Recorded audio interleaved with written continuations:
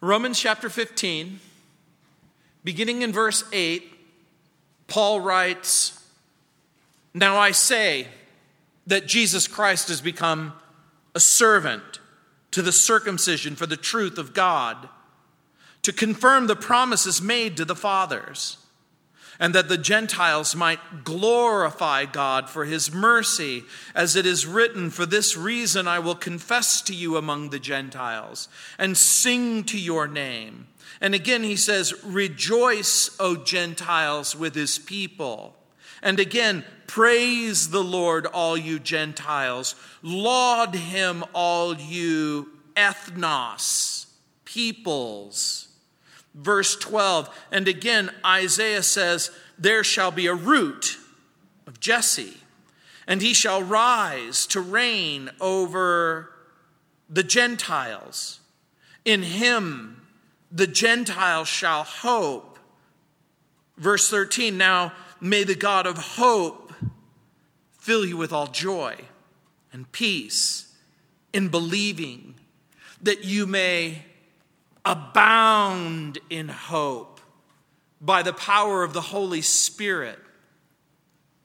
In chapter 15, we've been exposed to Paul's promptings and prayers and plans and pleas to the Roman readers. Paul prays that God would grant the Roman believers endurance in trial, encouragement in faith, unity in fellowship in verses 5, 6, and 7. The Lord Jesus Christ has come not to gratify or satisfy himself, but to minister, to be a servant to others in verse 3.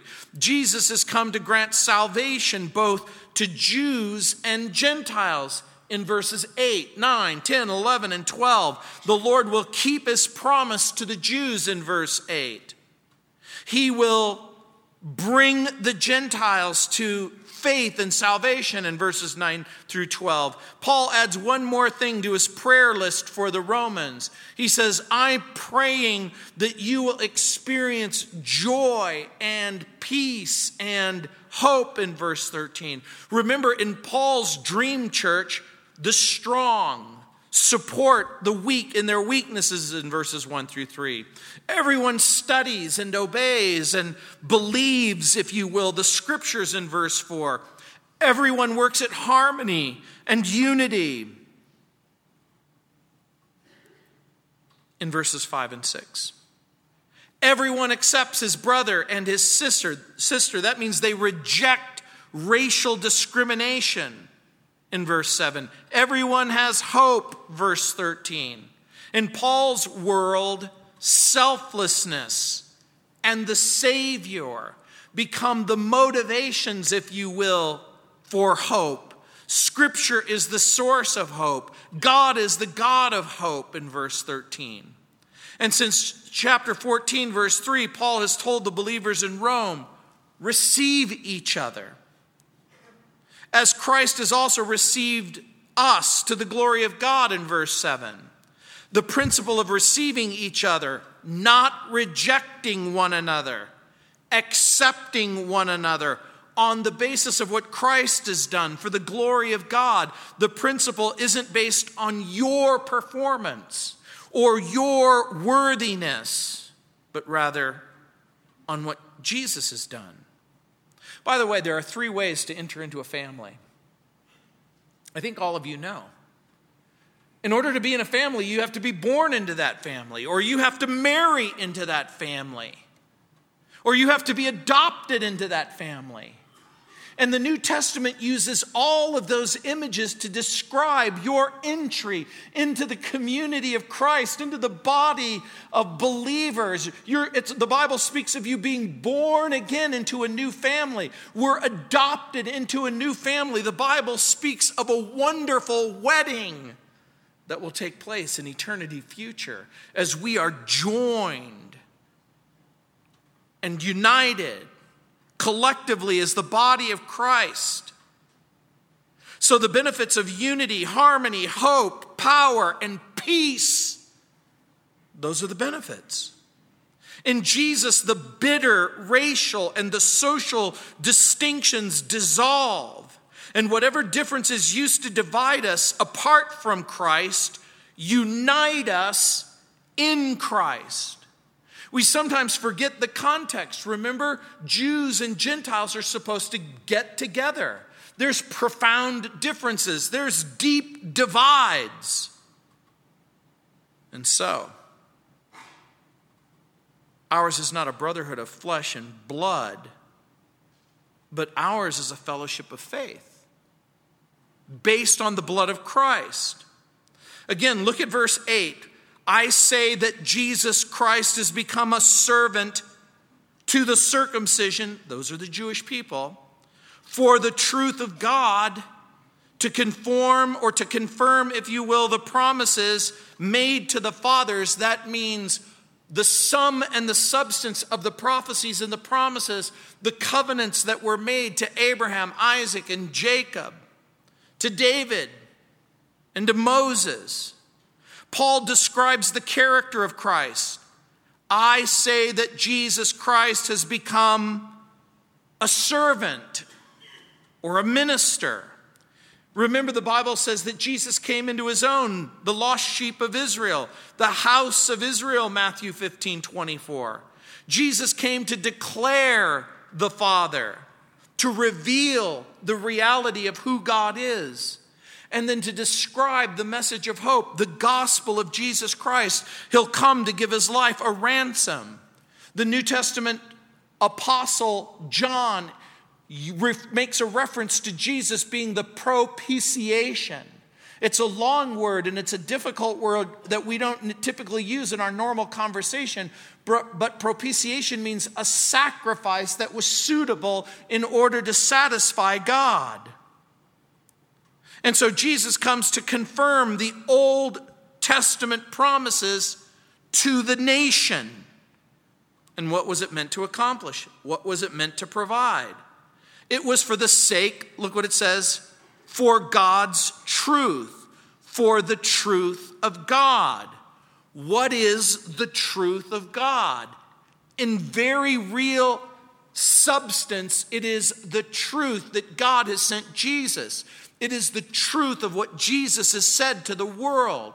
In John 1:1, it says, in the beginning was the Word, and the Word was with God, and the Word was God. What does that mean? It means that Jesus becomes the express communication, God's Word to a people who need to hear from God.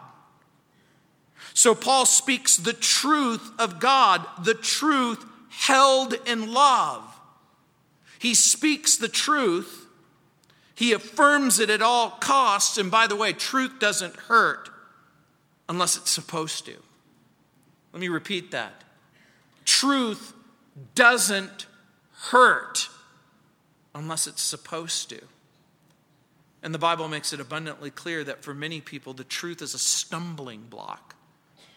Because the truth is that human beings are in trouble. Human beings are sinners in need of a Savior. Os Guinness wrote that Christianity is not true because it works. He says it works because it's true. There's a reason why when you come to Christ and you ask him to forgive you, he will. There's a reason why when you confess him as Savior, the Holy Spirit comes and lives inside of you. There's a reason why your heart gets filled with joy and confidence as you begin to understand the promises of God. Nothing can ever completely destroy truth. And what is the truth of God? It can't be less than Christ. It can't be less than the gospel. So Paul rejects the notion that Christianity and Judaism are different forms of the same faith. He saw this even before his conversion. Paul, as a religious Jew, and Paul, as an observant Jew, knew that Christianity there was something about it that was a threat to him. That's why he persecuted the church. That's why the persecution continues even at this very moment. Even as we are talking, even as we're having this discussion, even as we've gathered as a church, there are people in Syria, there are people in Iraq who are being driven out by the Islamist radicals at this day. This is 2014. This isn't 850 AD. There are Islamists who are rushing into these countries and saying, convert or die. Either you will come to Islam or we will kill you.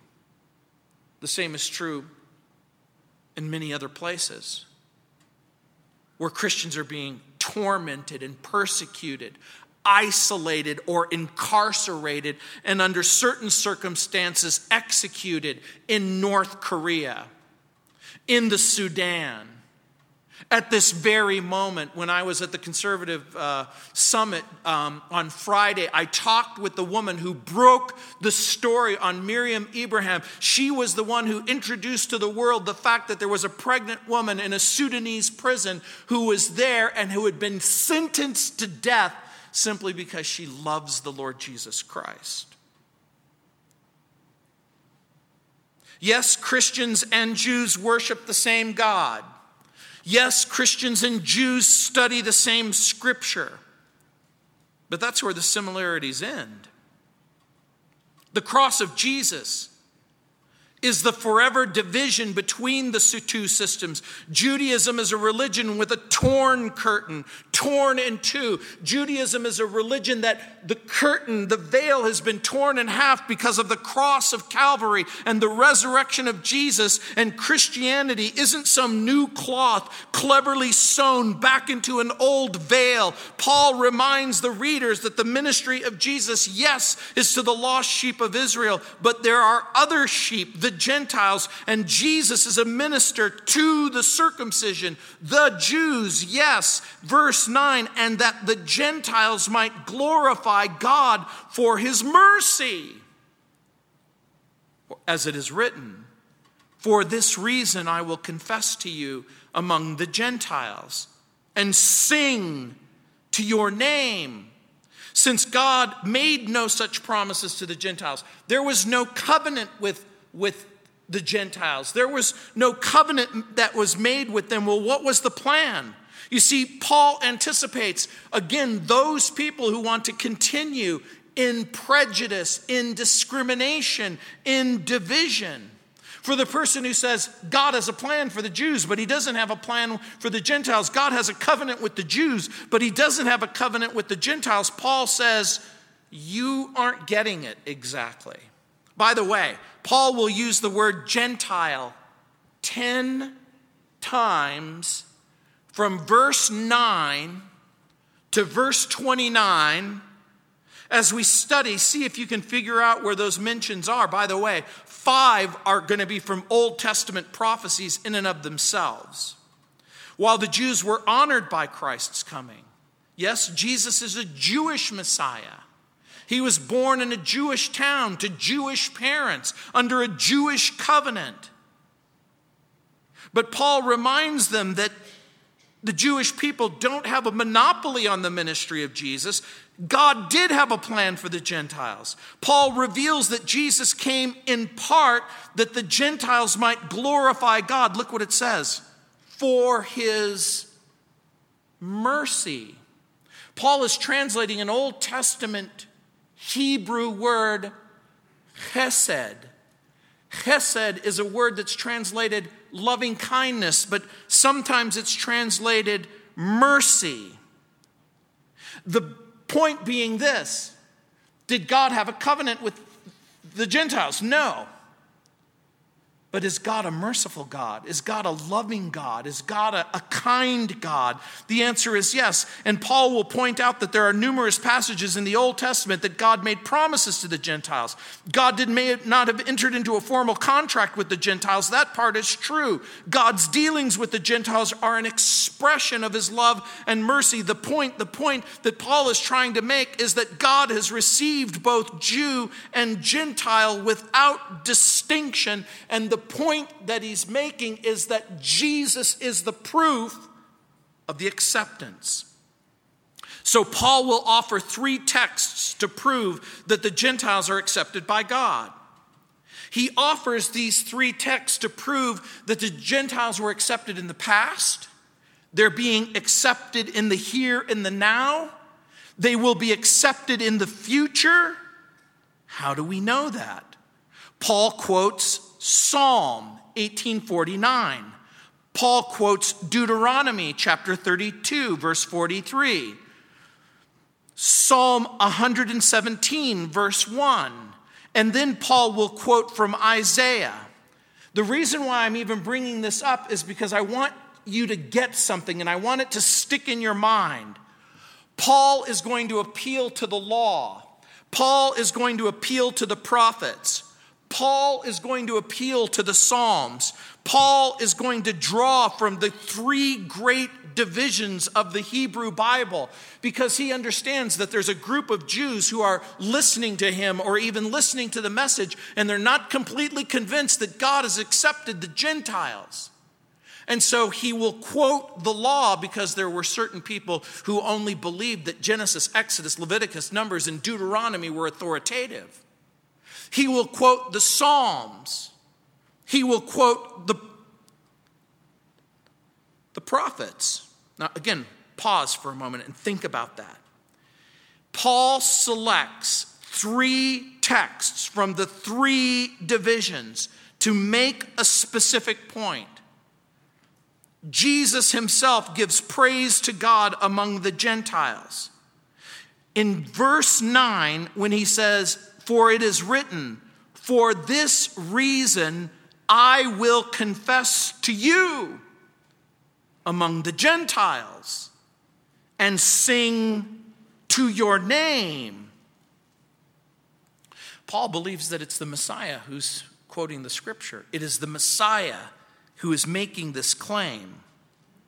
Paul's citations come from Psalm 1849, where David becomes a distinct type of his future son, David's son, Jesus, the seed of David.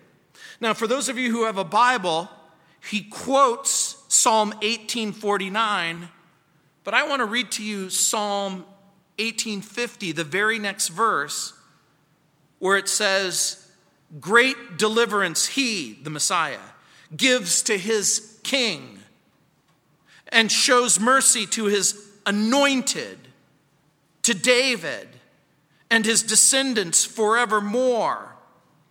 When Paul reads Psalm 18 and he reads verse 49 and he thinks about verse 50, the term anointed is the Hebrew word Messiah.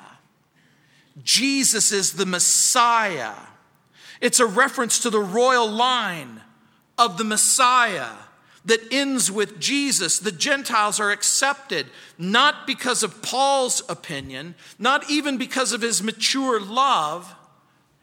The Gentiles are accepted, according to Paul, because the Bible says so, and because Jesus says so.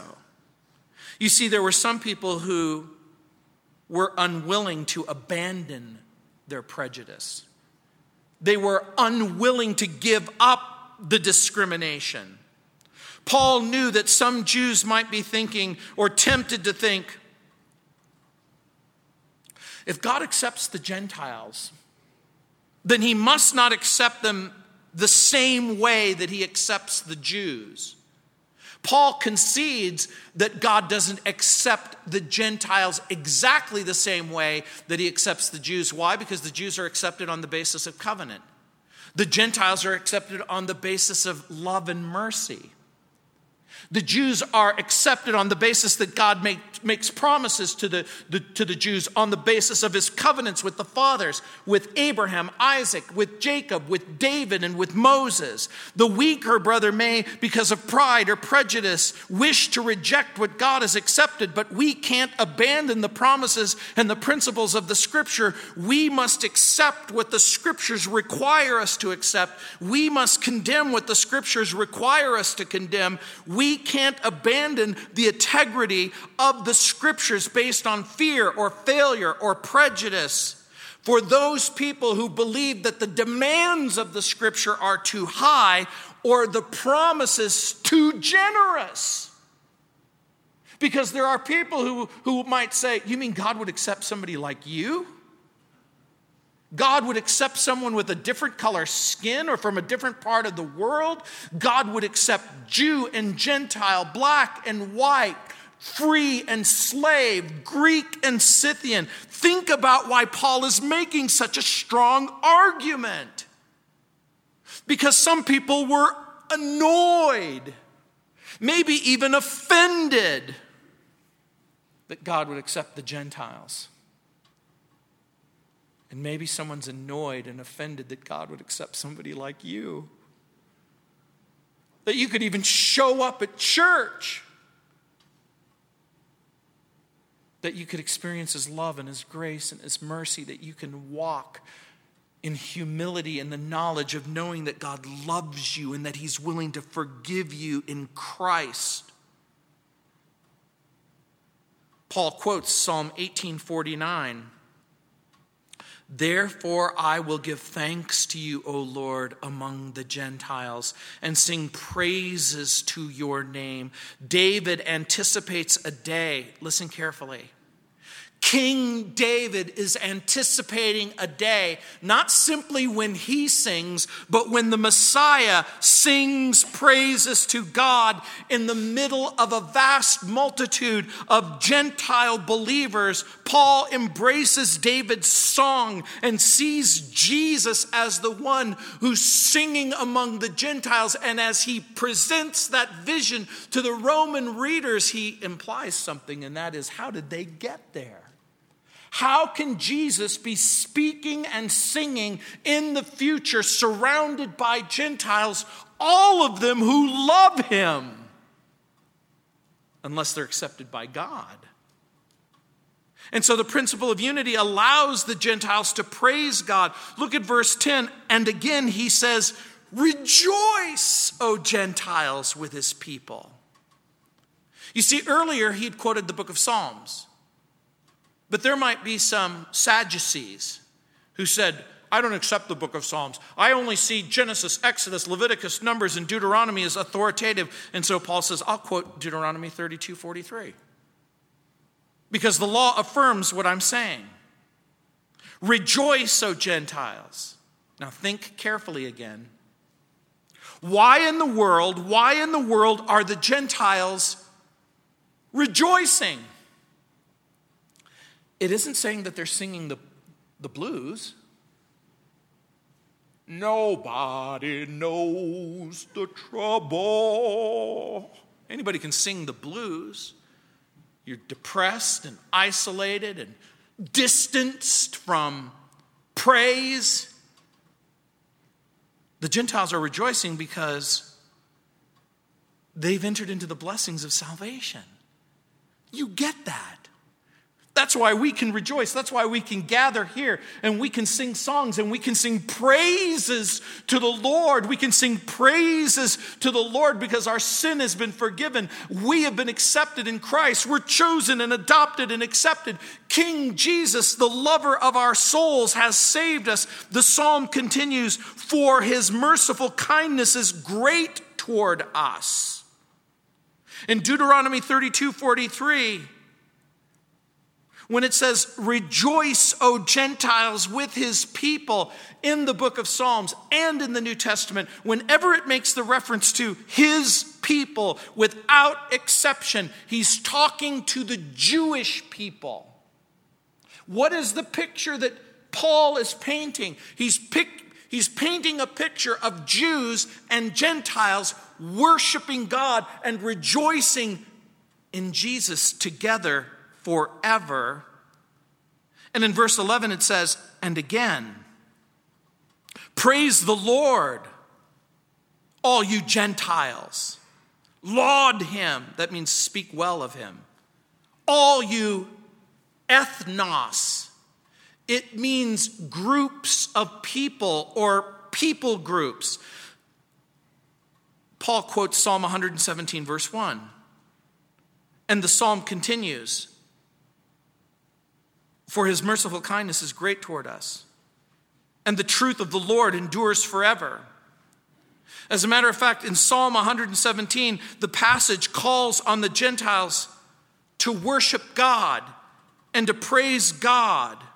The psalmist, as Israel, extends the invitation to the Gentiles to praise the Lord. When? This might shock you. In the millennial kingdom. In the earthly reign of King Jesus. In order for this to happen, the Gentiles have to be present in Christ's future reign. We're going to see that in a moment in Isaiah chapter 11, verse 10, and I'm going to explain it to you. Roy Lauren writes, quote, "Here is the law of Christian brotherhood that marks the gathering of a great family that's gathered together from the ends of the earth. Nations will rise and kingdoms will come and go, but the nucleus of an eternal race is in the great Christian brotherhood. It's not a brotherhood by Adam's blood, but by Christ's," unquote. And so in verse 12 it says, and again Isaiah says, "There shall be a root of Jesse, and he who shall rise to reign over the Gentiles. In him the Gentiles shall hope." He's offered the testimony of Deuteronomy, and he's offered the testimony of the Psalms, and now he offers the testimony of the prophet. And again, the critic, the skeptic, the person who wants to continue in division, in prejudice, and discrimination, Paul anticipates, okay, I'm willing to concede that the Messiah will be the king of the earth, but the Jews will accept him with open arms, but the Gentiles will reject him. He'll be a reluctant king to them. And Paul says, really? How do you come to the conclusion that they'll be reluctant when it says, and he shall also rise to reign over the Gentiles? Paul says, in him the Gentiles shall hope. Why does he say that? In what sense? In him, the Messiah, who shall rise to reign, that means rule the earth. By the way, when did Jesus rule the earth? Not in his earthly ministry. He was born in poverty in Bethlehem. He was an itinerant preacher in Nazareth. He comes to Jerusalem. They hail him briefly as a king. And you'll remember when they crucified him, Pontius Pilate had written over the cross, Jesus of Nazareth, King of the Jews. Remember, the religious leaders came to him, take that sign down. I'm not taking the sign down. Well, then change the sign. Don't say King of the Jews, but rather say, he said, I'm the King of the Jews. And you remember Pilate's famous words? What I have written, I've written. It's not much of a kingdom when your kingdom is a piece of dirt in the middle of nowhere and your throne is a cross, and the reign is from the time that you're placed on that cross till the time that you are taken down from that cross.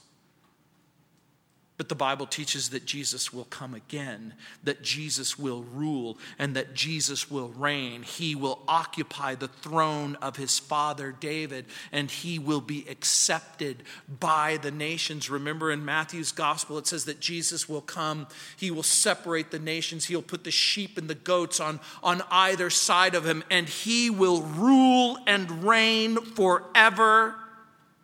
That's what Isaiah means. But what exactly does this text mean? Look what it says again in verse 12. There shall be a root of Jesse. Now again, you don't have to be a biologist to figure this out. The root produces the fruit. How is it possible that the root of Jesse is going to be the king? Jesse will give birth to David. David will eventually have children and their children's children, and Jesus Christ will be born of a virgin. We know that David's son will be king, but who precedes Jesse? David. How is this possible? How is it possible that the Messiah is Jesse's creator? How is it possible that the Messiah is Jesse's son? Here's what we know. Jesus is the Messiah. In his deity, he's Jesse's creator. In his humanity, he's Jesse's descendant. He shall rise to reign over the Gentiles. Paul said, the psalmist spoke of it. Isaiah predicted it. The Messiah sings in the future with the Gentiles. The Gentiles aren't some afterthought. They're not some divine concession. They're not some strange turn of events. Because Gentiles need hope. And what's interesting to me is that you're not an afterthought. You're not some strange and particular thing that has happened as God is trying to orchestrate all things together for the good for those who love him. God has ordained and specifically called. He sets you aside and he saves you in Christ. Paul says the Gentiles need hope. Paul says that the Gentiles will receive hope. In what sense? They'll accept Christ. The Jewish Messiah will become a Gentile Messiah. Both Jew and Gentile must go into God's future kingdom together. Now, again, the Gentiles can and will accept the Messiah. That's Paul's point. The Gentiles can have hope. That's Paul's point. As a matter of fact, Paul will later write in 2 Timothy chapter 2, verse 8, as he's writing to Timothy, even just a few moments before his own death, he writes, "Remember Jesus Christ, risen from the dead, of the seed of David, according to my gospel." Paul doesn't disconnect the Messiah from his Jewish roots, but he also connects the Messiah to the Gentiles who need him. Our Savior is David's son. Gentiles are brought to God by divine mercy, loving kindness, hope in Jesus. And what I'm about to say is very important, so listen carefully. Wholly apart from the Jewish covenants, wholly apart from the Jewish prophets, wholly apart from the Jewish promises, accordingly acknowledging God's past and future ministry to the circumcision. Paul is basically saying, as much as you may not like this, Jews, Gentiles are in. Why? Why in the world are the Gentiles going to be saved? As shocking as this might sound, God loves them. God's prepared a place for them in Christ. Why? Because they need hope. Why? Because they too were in darkness and lost, deep in sin, debilitated, if you will. Wiersbe points out the progression in the promises in the quotes in Romans chapter 15, verses 9, 10, 11, and 12. The Jews glorify God among the Gentiles, Psalm 18:49. The Gentiles rejoice with the Jews, Deuteronomy 32:43. All the Jews and Gentiles together praise the Lord, Psalm 117:1. Christ reigns over Jews and Gentiles in the future. At one time, the Gentiles were without hope. They were without God. Paul writes about that in Ephesians chapter 2. If you have a Bible, you might want to turn there. Ephesians chapter 2, verses 11, 12, and 13. Paul writes, "Therefore remember that you, once Gentiles in the flesh, who are called uncircumcision by what is called the circumcision made in the flesh by hands, that at that time you were without Christ, being aliens from the commonwealth of Israel, strangers from the covenants of promise, having no hope, without God in the world. But now in Christ Jesus, you who once were far off have been made near by the blood of Jesus. He's talking about the sacrifice of Jesus. We don't use words like commonwealth anymore. In the ancient times, not too ancient, there was a time when the British Empire was called a commonwealth, and there were groups of nations that would gather under the protection and benefits and privileges of the citizenship of the Commonwealth of Britain. And so when Paul writes, therefore, remember that you, once Gentiles in the flesh, who were called uncircumcision by what is called the circumcision, that at that time you were without Christ, being aliens from the commonwealth of Israel. You weren't benefactors of the promises, the covenants, the privileges. Here's what Paul says. And you didn't have hope. And the truth is, you didn't have hope. And apart from Christ, you won't have hope. You see, there are people who say, can't people go to heaven apart from Christ? No. Apart from his sacrifice? No. This is what the gospel is all about. This is why we keep proclaiming it. This is why we continue to extend the invitation, because we live in a world where people need hope. But they not only need hope, but they need joy and peace and power.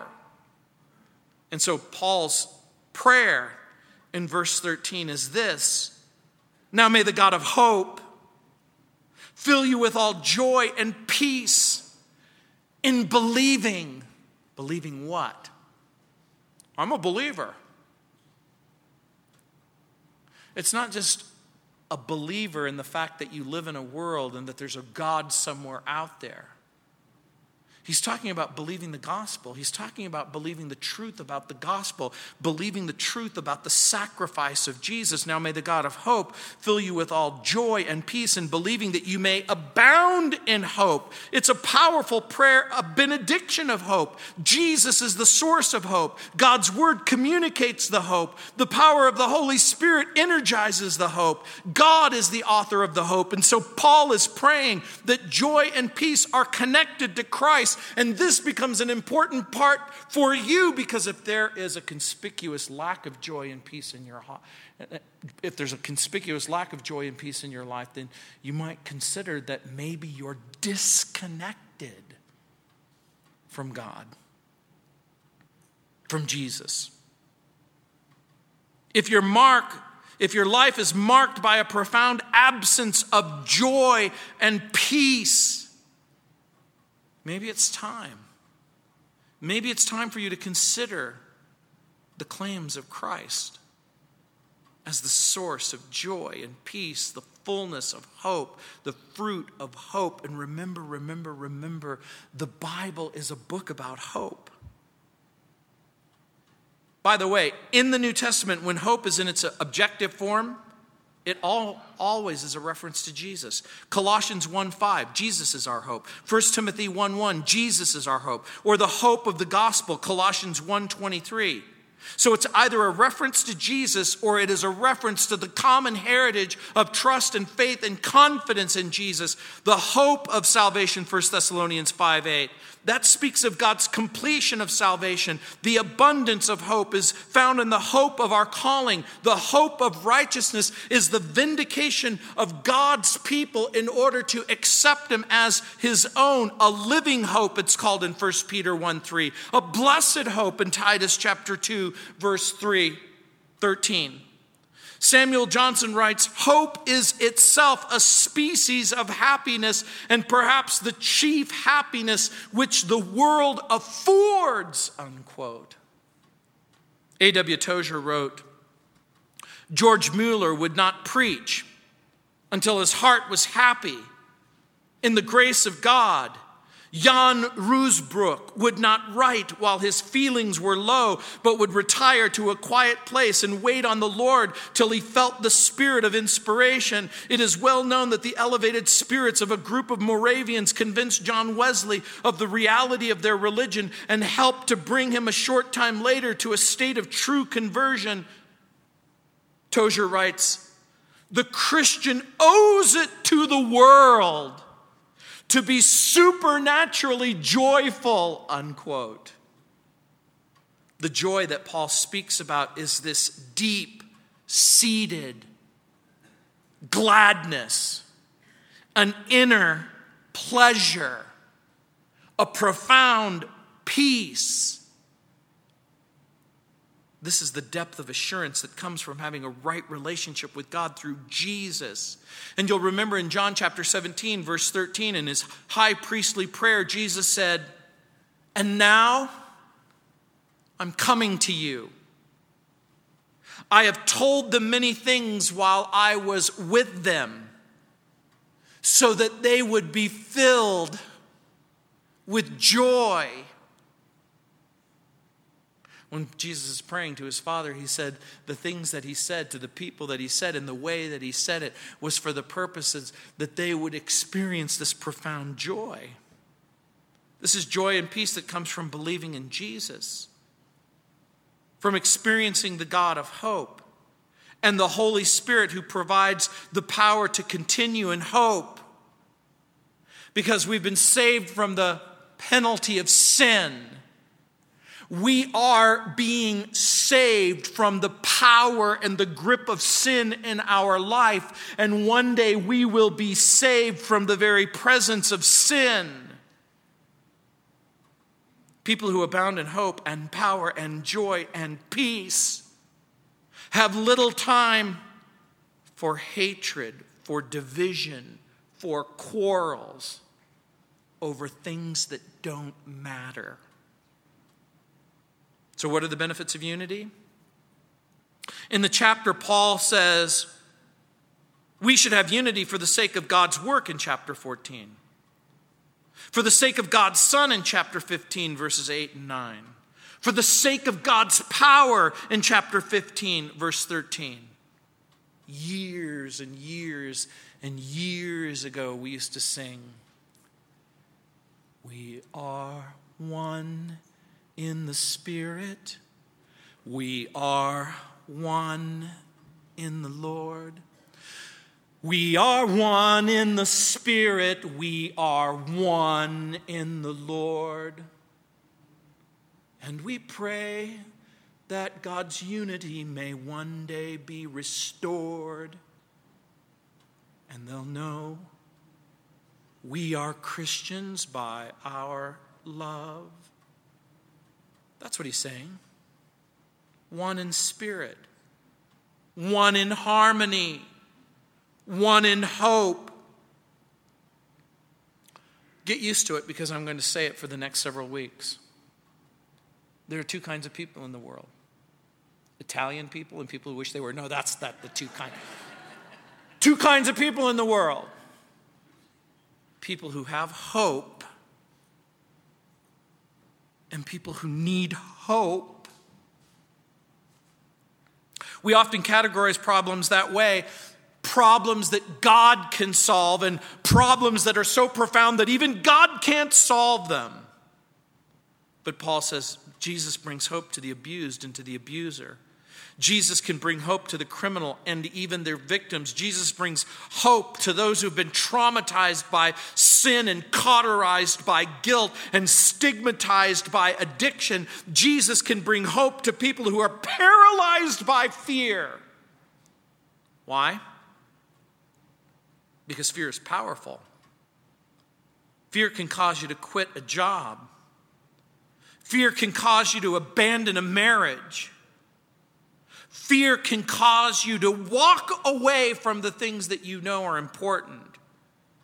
It can isolate and alienate, but in 1 John chapter 4, verse 18, it says, "There is no fear in love, because perfect love casts out fear, because fear involves torment, but he who fears has not been made perfect or complete in love." Paul invites us to be made perfect or complete in the kind of love that only God can provide in Christ. Has anyone ever begged you to hold on to hope? Has anyone ever said to you, just hold on, hold on, hold on, and then your hopes were dashed? And so you keep hope at arm's length because you're still a little bit afraid. You're more afraid of the pain, and you're more afraid of the failure, and you're more afraid of the disappointment. The Bible says you're the perfect candidate for hope. Hope doesn't fail. The young need hope. The elderly need hope. Someone says, you can't teach an old dog new tricks. Well, that might be true of dogs, but you're not a dog. You were created by God, and you reflect his image. Well, I've tried everything. Is it possible to be angry and resentful and bitter and confused and worried and hopeful? Not really. I've tried everything. Really? I've prayed. I'm glad you prayed. What did you pray? Did you pray that God would reveal your sin? Did you pray that for strength to abandon your sin? Did you pray that you could trust Christ? Did you pray for his promises? Have you learned to live and trust Jesus in all of life's changes? Depressed people need hope, and suicidal people need hope. And people who have suffered life-shattering experiences need hope. But people without Jesus need hope. Leon Joseph Swain said, quote, I'm a man of hope, not for human reasons, nor from a natural optimism, but because I believe that the Holy Spirit is at work in the church and in the world, even when his name remains unheard, unquote. You might think, there's no hope for this country. You might be right.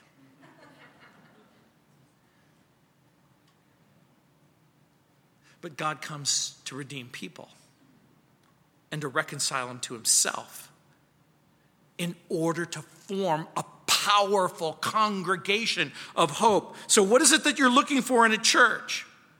Paul says, look for a church where the strong bear with the weaknesses of the weak, verses 1-3. Look for a church where people love the Scripture, study the Scripture, believe the Scripture, verse 4. Look for a church where everyone's working in harmony in verses 5 and 6. A church where the believers are disappointed and disgusted with prejudice.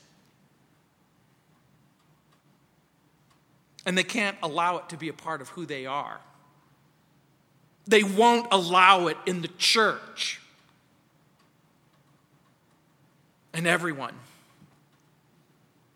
is filled by God with hope and joy, power, peace. Doesn't that sound attractive? Let's pray. Heavenly Father, Lord, again, we thank you for your grace and your mercy and your love. Lord, we thank you that sometimes we're weak and that you've raised up men and women who can come alongside of us to support us.